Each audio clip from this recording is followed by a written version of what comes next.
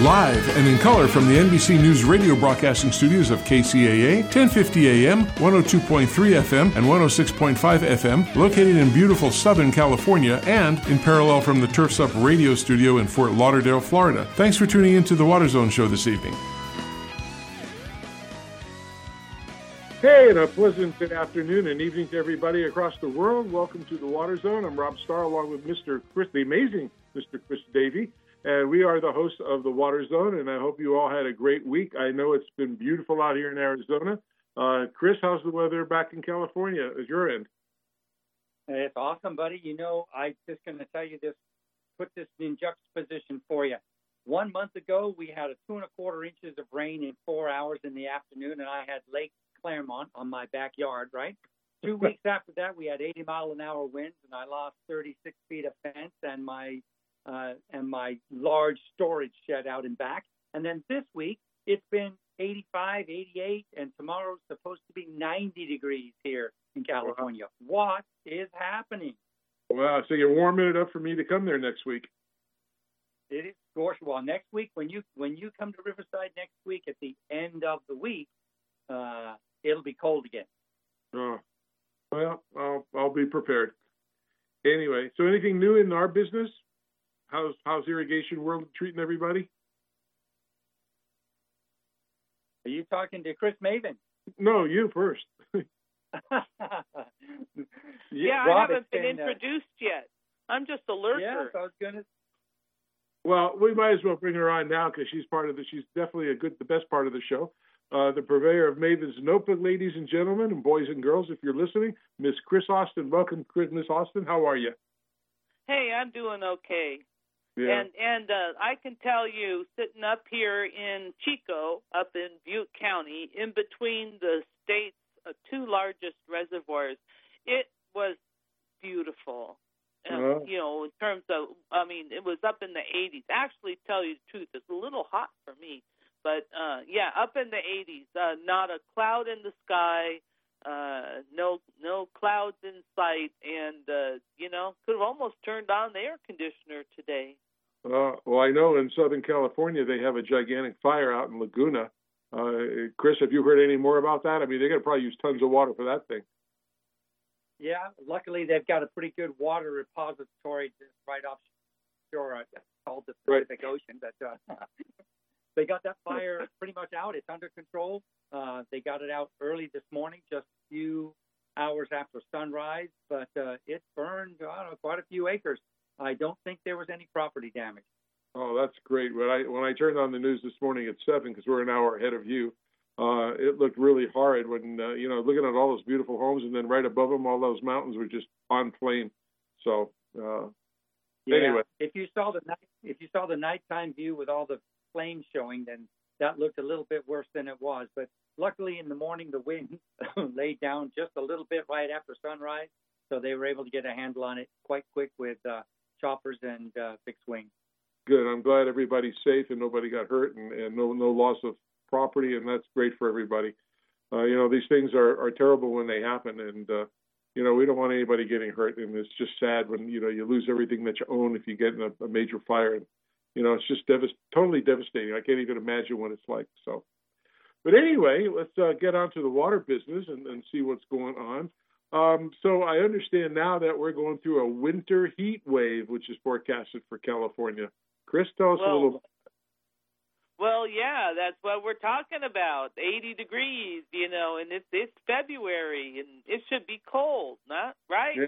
We should, and this is really a problem because these warm temperatures are up here in the mountains too, and they're melting that snowpack away, and all that great, beautiful bombogenesis storm, precipitation and snow. They gave us this big old snowpack is, it's now down to less than average, and no snow looking in the forecast. So, here we go. Yeah. But again, caveat. I heard in Beijing we're using artificial snow. Oh, yeah, you can see it at some of the venues. there's just no snow on the hillside. Although apparently they don't necessarily get a lot of snow usually. I mean, they get some, but not like feet and feet. But yeah, But I do love the Olympics though, and I'm really enjoying watching them. But anyway, back. Yeah.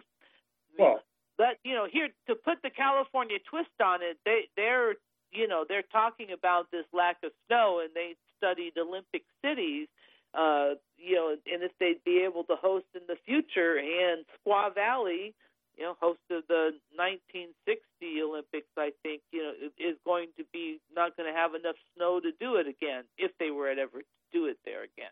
How not about sure they would. How about Lake Placid, New York? I didn't look at that one, but the East actually seems to be doing very well in precipitation, Yep. perhaps too well. But it's very dry out west. We like the snow because our company can sell lots of snowblowers and snowplows, so we're happy about that. But I heard the snowpack here went from 202% down to like 92% just in the last month. That's called lack of precipitation. Nothing comes along, and warm temperatures. Now we're very, very lucky that we didn't get all that snowpack and then get a heat wave right after it, because that did happen back 10, 15 years ago. Had this huge snowpack, and then the next, within 2 or 3 days, they had a heat wave, and it caused this massive flooding in like Reno and in the eastern Sierra. And I think it was challenging in the Sacramento Basin as well. They're very levied cities.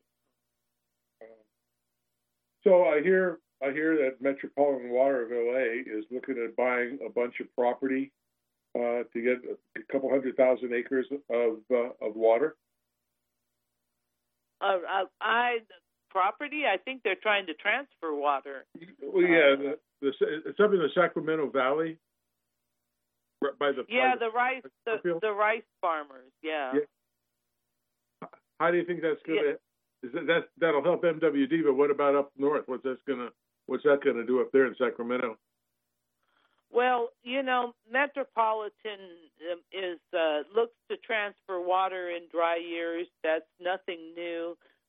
They're very active. I think people get very concerned over water transfers for a number of reasons. One of them is, sometimes they'll make a deal with the farmer, and the farmer will say, okay, I have this surface water. I'll sell you my surface water, and I'm going to go and pump groundwater instead. But if you understand, hydrogeology, that groundwater was on its way to the river. And so it wasn't like two separate sources, right? It was really one and the same. And so he just sold off one bunch, and made a whole bunch of money, but of water that, he didn't really have a right to sell, some people would argue.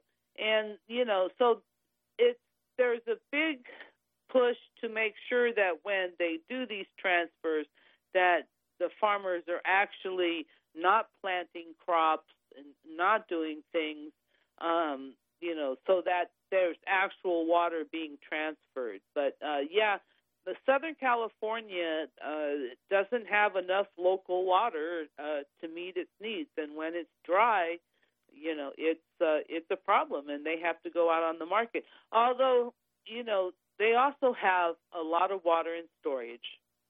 They have a lot of water in groundwater storage, and they have Diamond Valley Lake. So Southern California is not going to dry up soon. But I think they're being prudent because they want, who knows how long this drought is going to last, and you don't want to, use up everything to get through the year. But so they're being prudent, but no, they're not a favorite thing. Water transfers to Southern California from Northern California. Folks aren't too keen on those, but it happens, you know. Yeah. They do a lot of deals. Yeah. Huh? Let me comment on this because I know you said it's prudent. It's not prudent, rather, to do that. But hey, what happened? Maybe you can answer this question, Chris. Whatever happened to Proposition 1? You remember that back, I don't know, 7-8 years ago, 2014, I think, right? The Water Quality Supply and Infrastructure Improvement Act. It's been 7 years, and what? Diddly squat has happened, really, essentially, right?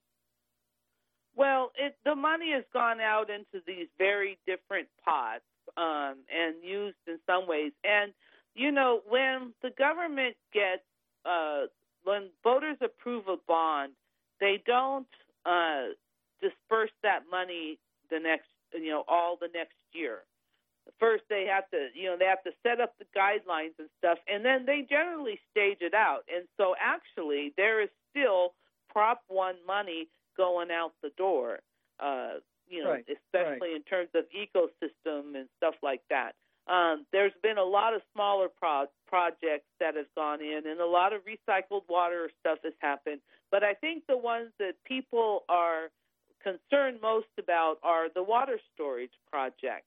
And there's a lot of people that feel that the California Water Commission, which is the agency in charge of dispersing that money, that they're dragging their heels, that they're not moving fast enough. And unfortunately, that's not really the case. There were actually some water storage is such a controversial subject, and it's controversial in the legislature. And the Republicans want to build water storage, and the Democrats want environmental protection, in speaking in broad brush terms. So they sat down and they hammered something out. And it was a very complex something that they hammered out. You could only pay, the bond funds could only be used for the public benefits of the project, because, there's a lot of people that feel that the government builds irrigation projects that, for people that they make a lot of money off of, and the government doesn't really pay, shouldn't really be paying to make other people rich in a sense. So so there's people that feel that way. And so they said, okay, you can only pay for, these public benefits, and water supply is not one of those, because water supply is something you would sell. So it's ecosystem stuff, and they put in a whole bunch of requirements and dates and stuff. So it's a very complex program that the legislature handed the California Water Commission, and they're actually on time compared to the legislative deadlines that they've been given. And the other thing is that you have to remember is that water storage projects, like building a dam, I mean, you just don't look at a place in the landscape and say, build it there, and then, instantly it happens. You have to figure out how you're going to dam it up. It has to be engineered. You have to figure out how your trucks are going to bring the material there. Where's the material coming from?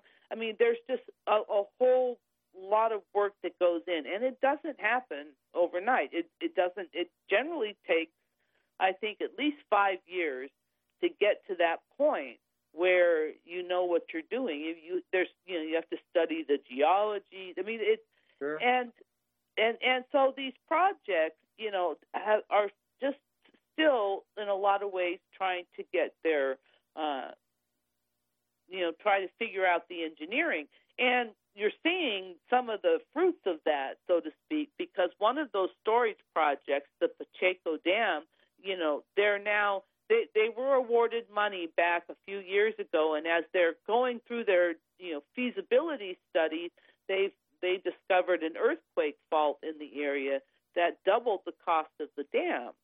That's the kind of thing that, you have to, that's why you don't move too fast, because you wouldn't want to build a dam that couldn't withstand an earthquake if it was built across a fault. In the Bay Area, we're talking. So, so, it just takes time. But I know that it's hard for folks to understand that. And some of these projects, the groundwater projects, I think, are coming along and will be online sooner than the dams, the big storage ones. And we'll have to see what happens with two of these dams. Well, one of the Pacheco Dam, the one I just mentioned, is in the Bay Area. That one doubled to $2 billion, and that would serve San Jose, Santa Clara Valley. And right now, the Santa Clara Valley's other big local storage place, Anderson Dam, has been drawn down to like 10% because they're having to do earthquake remediation on that dam. And as they were doing this earthquake remediation, and they did some further geology, and what do you know, there's another earthquake fault there, and that dam also increased another $1 billion, literally. So, I mean, we're the Santa Clara Valley has some, the new storage is going to be really expensive for them, and there's just they do have groundwater there in Santa Clara and in San Jose. It's actually very well managed, but it's not going to be enough to sustain them without these dams. So it's going to be some hard times in the East Bay, I believe, for a while, and we'll see what happens. There are people that are objecting to the Pacheco Dam project based on its cost. So the Santa Clara Valley Water Agency will be hearing from disgruntled people about who don't want to pay that kind of money. And Anderson Dam, their existing dam that's going under earthquake retrofit, that's an existing facility that needs to be repaired. So that project will go forward, but we'll see. Well, I understand it's a complex. I understand it's a complex issue, and there's a lot of other stuff going. But there, our statutory requirements to Prop 1 that were coming out. But just as a tangent for that, let's talk about this for a second. What's the latest on the plan to put solar panels all over the California aqueduct?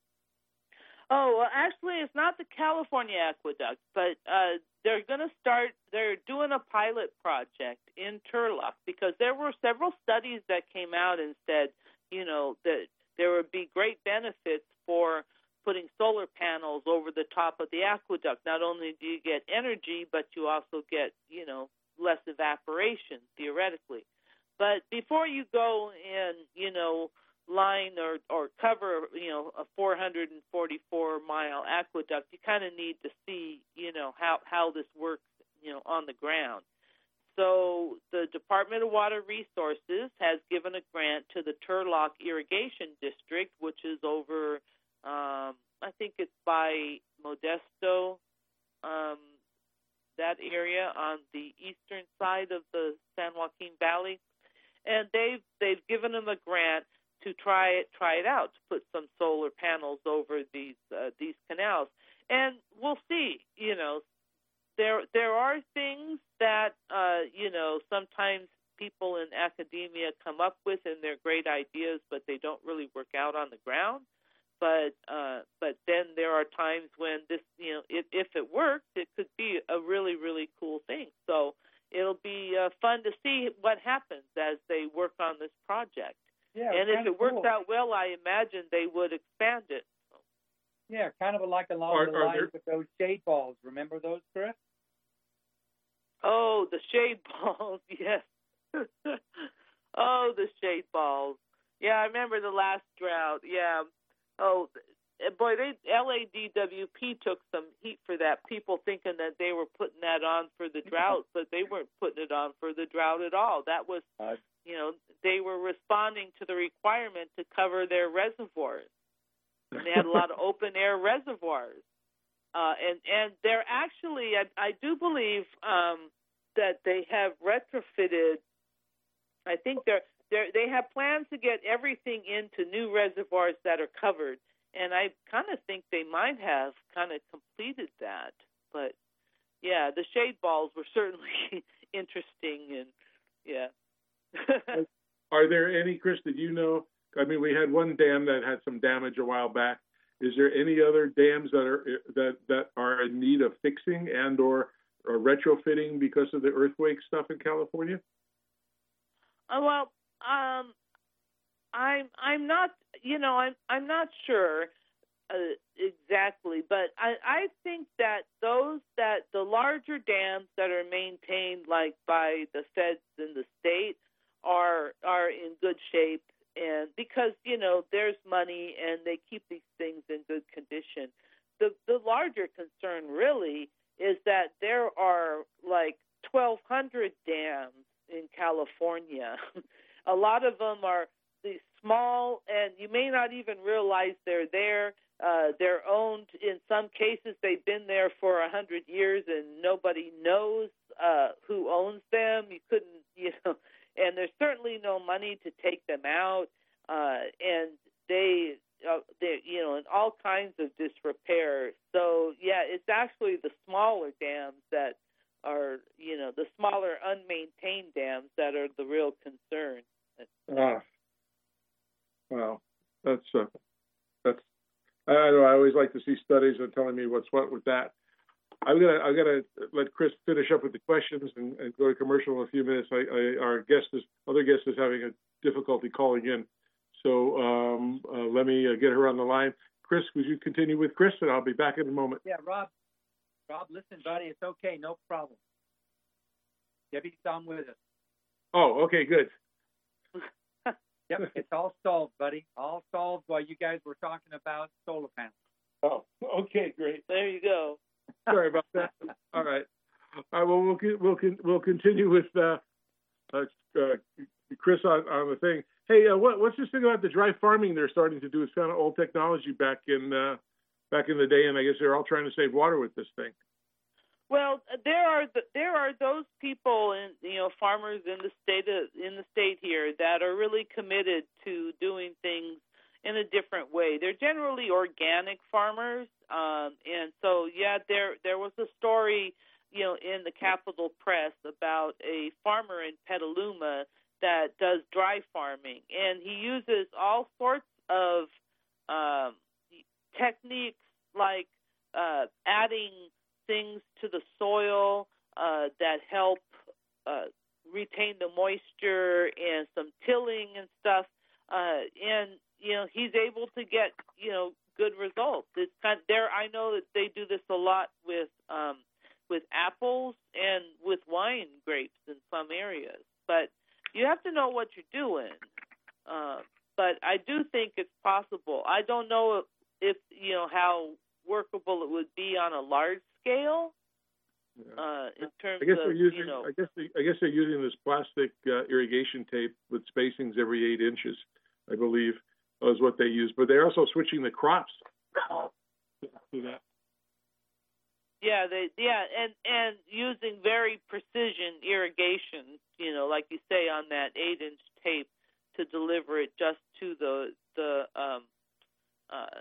plant, just no more than what it needs. So it's interesting. I don't know how I could make that work in my backyard. I'm sure there's probably a way, but I don't know. Yeah, I bet you can, Chris. You got your own winery back there, I understand. Oh no, I in the new house. No, we don't. We're kind of checking out what it's going to be. We have an area with gets a lot of sun. So I've been talking to people on next door about what vegetables they grow around here. It'll be interesting to see. Well, Chris, you got to admit, grapes come from plants, and it's a fruit. So you've got plants and a fruit. So technically, wine is a salad. Of course. And you can even make the dressing. That's right. All right, lead us. We are at the bottom of the hour here, Rob. So lead us out, buddy. All right. Well, thanks for the let's go through those silly introductions and problems that we have here with dogs barking and people calling in.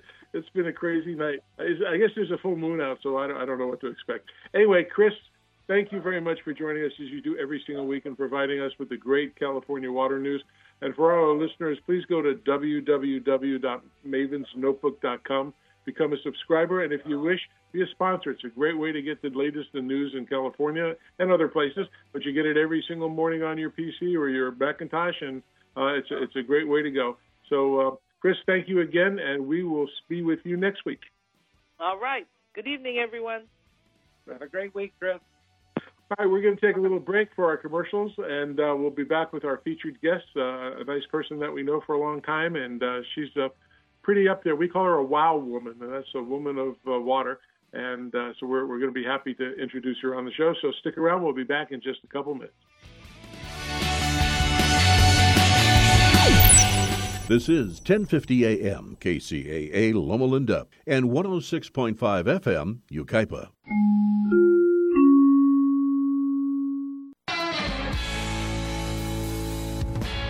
Time to take a water break and talk some water. Irrigation. Such a refreshing topic. As more and more markets face water restrictions, your customers may be hungry, or should I say thirsty, for water-saving products. For new installations, add options like drip irrigation, controllers that respond to weather data, pressure-regulating heads, or heads with check valves. They all provide easy ways to differentiate your bids and win more jobs. Or for an extra stream of revenue, offer existing customers upgrades like high-efficiency nozzles, rotary nozzles, or Wi-Fi-based controllers. Because when you help your customers save water, you make a world of difference for the earth and your bottom line at the same time. We'll drink to that.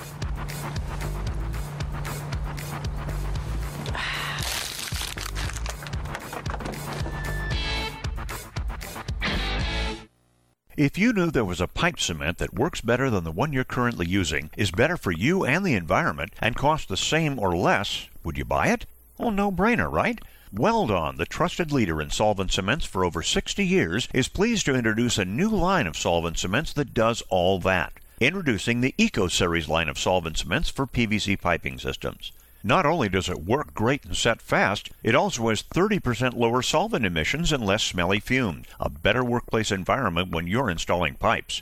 But don't just take our word for it. EcoSeries products are the only solvent cements that are Green Seal certified for environmental innovation for effective performance, improved working conditions, and for use with potable water. Now available in a medium-bodied fast-setting blue formula, 905 Eco, and a regular-bodied fast-setting clear formula, 900 Eco. Pick up a can today from your local distributor and see, smell, and feel the difference, just like Joe Sweat, president of Sunrise Irrigation, did. He said, after using Weldon's 905 Eco, we immediately noticed the application was smooth and there was noticeably less odor than other blue solvent cements on the market. The guys love it. To learn more about Eco Solvent Cements from Weldon, visit the website at www.weldon.com or call the technical service hotline at 877-477-8327. That's 877-477-8327. KCAA.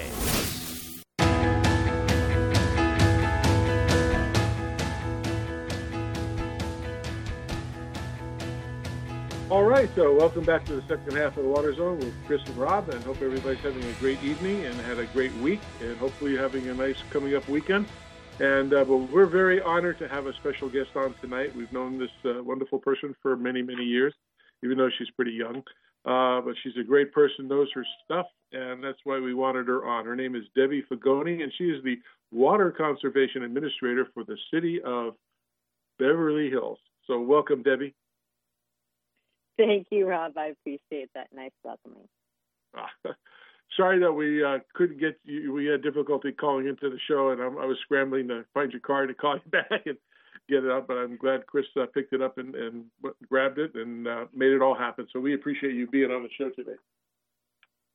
My pleasure. I'm excited. Good. So are we. One of the things that Chris and I always do, just so we kind of understand how you got in this business. So how and when did you get interested in the water industry? I know you love it. What made you do it? Okay. So, I was kind of born an environmentalist. I didn't even know that everybody didn't feel the way I did about the environment, about not wasting anything. So initially, I worked in solid waste, worked on recycling programs, taught composting classes. And then a couple decades ago, I saw what people were doing to their yards and the waste. And I don't even judge about what you plant, but I do judge on how you water it. And so I just thought, this is where I can really make a difference. And I knew a little. I learned a lot more. And so I've been doing it for a couple of decades, and it's incredibly rewarding. While I loved working in solid waste, I love working in water. It's more fluid. It's very funny. Chris, I'll let you give her some questions. All right.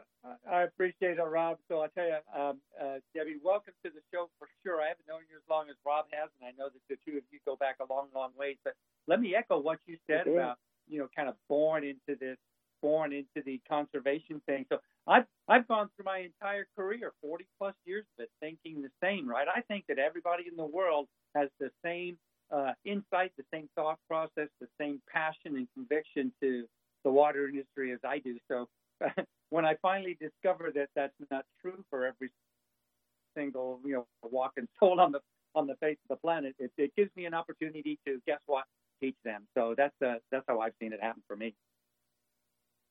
I can relate 100%.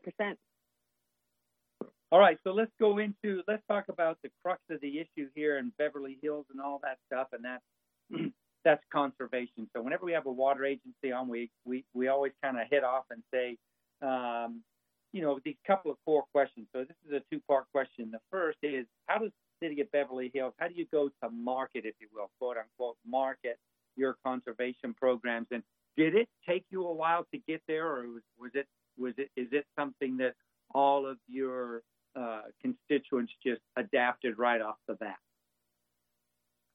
Great question. I had worked in the Inland Empire for over a decade, and then moved out towards the Pasadena area, working there. When I heard about this job and applied for it and was offered it, I had second thoughts. And I said to the gentleman that offered me the job, I don't know if I want to do it because I love where I'm at and I get to make a big difference. And he said, come to Beverly Hills. I promise you're going to love the customers. And I said, really? And he said, absolutely. There wasn't much of a program at the time. This was 6 years ago. And they said to me, this is what we have. Do what you need to. So Beverly Hills has AMI, automated meter infrastructure. So I know how much water everybody's using every hour, and I use this information to help guide people to do the best they can. And let me tell you, this gentleman that offered me the job wasn't wrong. I love my customers. The people that live here, the people that rent here, the people that work here, they all are really, they want to do the right thing. And you might say, and I've heard this a lot, oh, they don't care, they have a lot of money. That's not true. And one thing, Chris, like you're saying, is I am passionate beyond belief, and it kind of oozes out of me. So when I go to work with somebody, and because of my AMI, I know if they have a continuous water flow issue. I know if they're irrigating more than they should. And when I call them and say, hey, I'm here to help you, 99% of them are so great to work with and so grateful for the information I have and the knowledge I provide and the guidance I give, that they fix their problems that they didn't necessarily know about right away. So it's pretty exciting. Mm-hmm. Now, you and I know each other for many years, but I got to ask you this question. I know you're a very honest person. So was that the real reason you went there, or because they have great shopping there? Yeah, right. Here's my joke. Here's my hysterical joke about working here. I have a family member who is very wealthy, and she'll come out here and she'll be like, I went shopping at, at so-and-so. And I'll be, I went there too for a leak. And she'll say, I went to this fancy restaurant in Beverly Hills. I'm like, I went there too for a leak. So I do go all over the place, but I go for a leak. And to be honest, I'd rather go there for a leak because I get to go there. I get to help the people. the people feel really good about fixing their problems, saving water, saving money. You know, they're grateful to me. I have people that when I'm finished working with them, they're like, I love you. And I'm like, I love you too. So who wouldn't love doing that?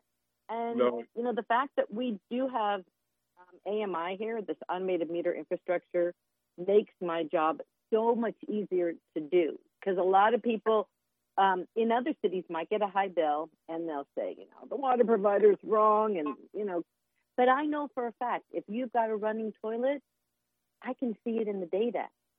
And believe it or not, one running toilet can run up to 200 gallons an hour. That's enough water to fill a pool in 4 days. Yeah. So I am, and I never thought that I'd be the biggest, you know, keep an eye on your toilet pusher, because it's not sexy. Whereas plants are, you know, talking about plants is pretty fun. But leaks, when it comes to issues, toilets are the number one cause. So I know, keeping on the AMI portion, just a quick question here. Is that information, or can your customers access anything on an internet or a website so they can actually see what's going on as you do? Absolutely. So our customers can sign up on our customer portal. It's free. They then can set alerts. So I look at what's their average, because, you know, not all homes use the same amount of water. You might have a bigger yard, and, you know, we're going to get into irrigation soon, I am sure. You may have more people in the house. It may be a hotel, maybe a restaurant. So the alerts for an average amount of use for a day are set different depending on the customer.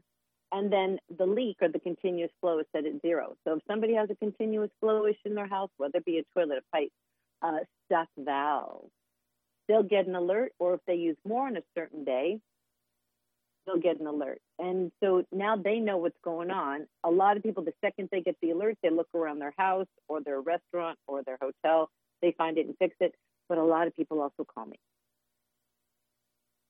Well, I promised, Debbie, we will get to irrigation in a little bit, but let me ask you a question about, back on the, how does Beverly Hills go to market with their conversation? And you said a little bit about what you do for outreach, and, try to get to those folks and provide them with data that they can act on. Do you have other programs, outreach education programs that the city provides or offers their constituents?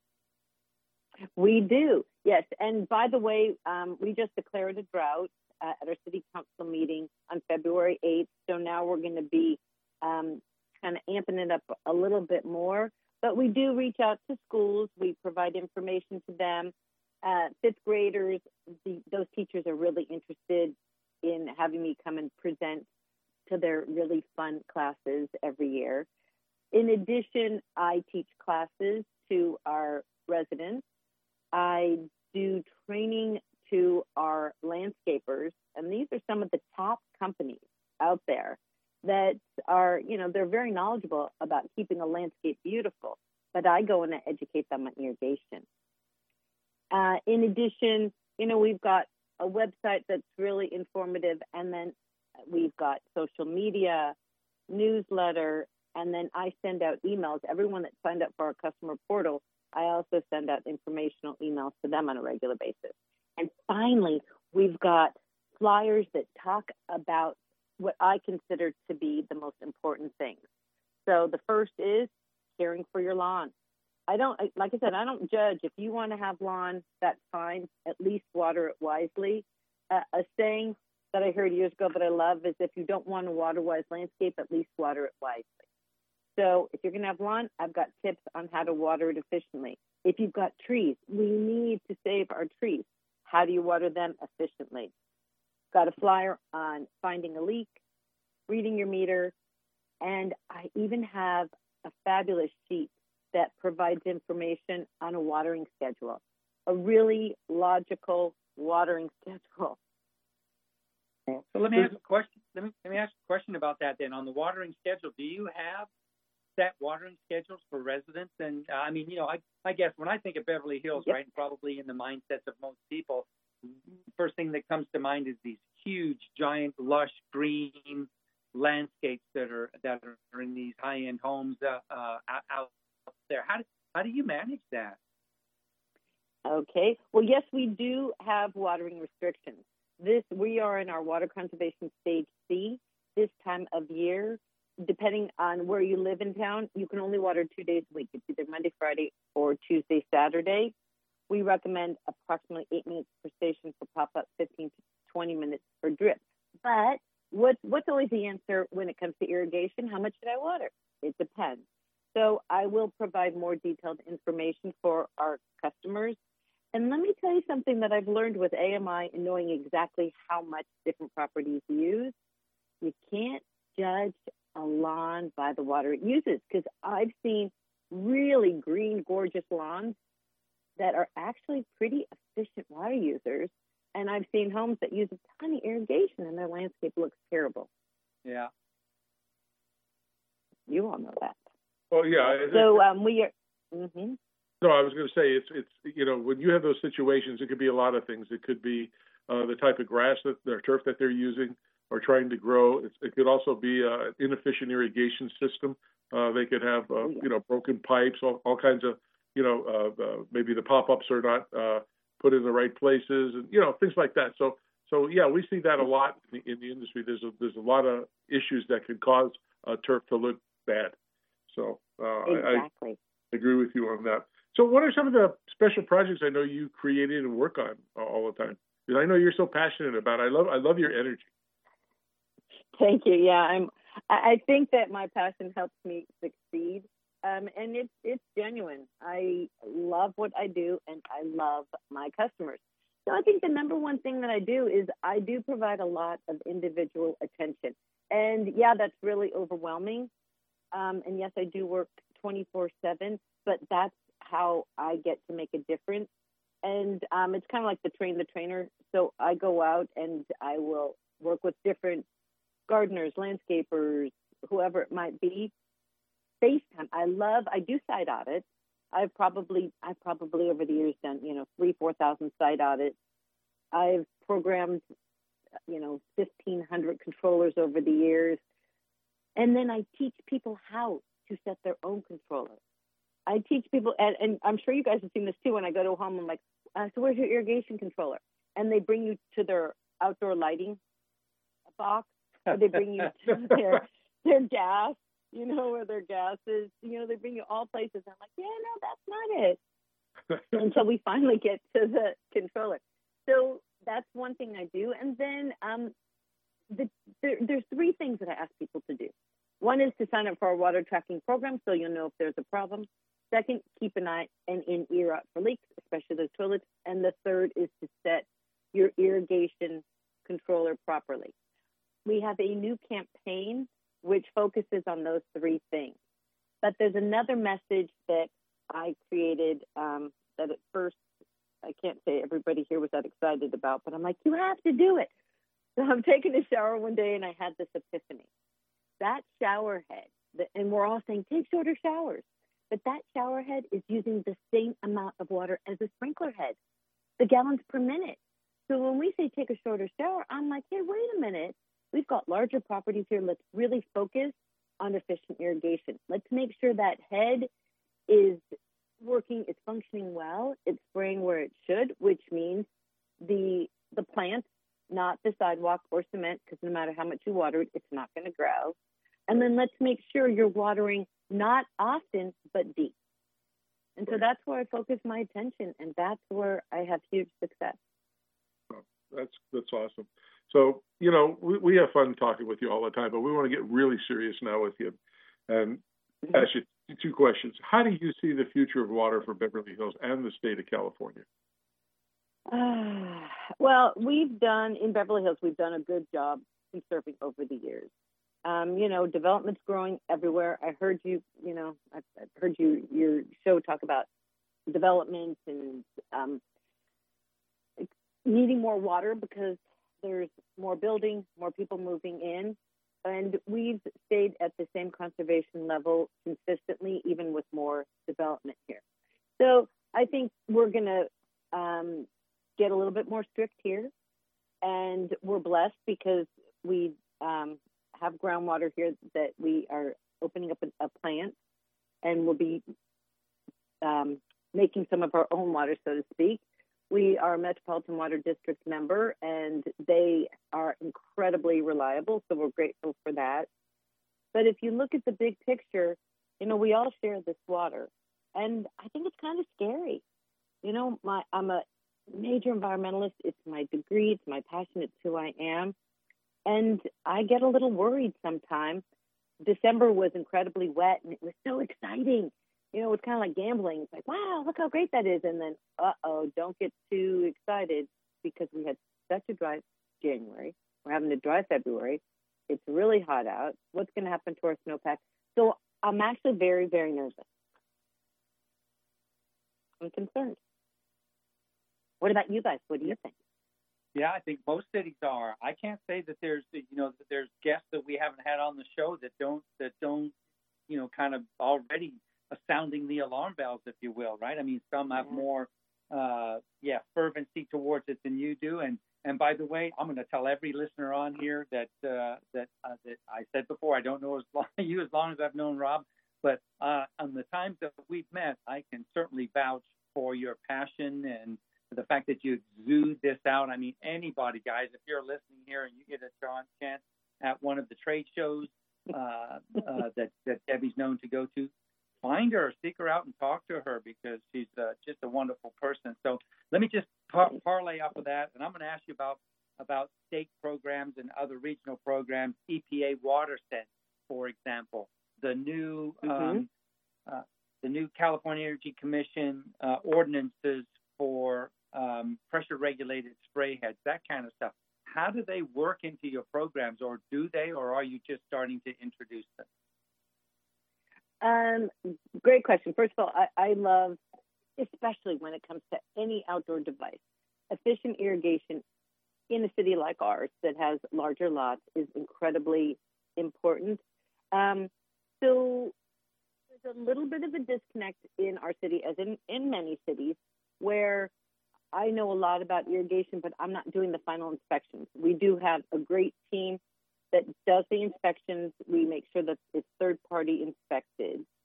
But if you don't have, so even if all that's done well, and we make sure that it is, if you don't have the people on site, whether it be your landscaper that installed it or your gardener afterwards that's overseeing it, it may not work out well. I went to a home the other day. So on the side, I teach classes. I volunteered to teach a lot of classes because I want to get the message out. And I do site audits. And if people donate to a local charity, I'll do a free audit at their house. So I went to this woman's house in Hancock Park. Very nice house. She had drip irrigation, and there weren't pressure regulators on her valves. And there were so many, I don't want to say holes, I want to say like chunks taken out of her drip line. And it had been that way for a long time. And she's like, why are my plants looking so terrible? But my water use is so high. That's I do love all this new technology, but again, it needs to be maintained.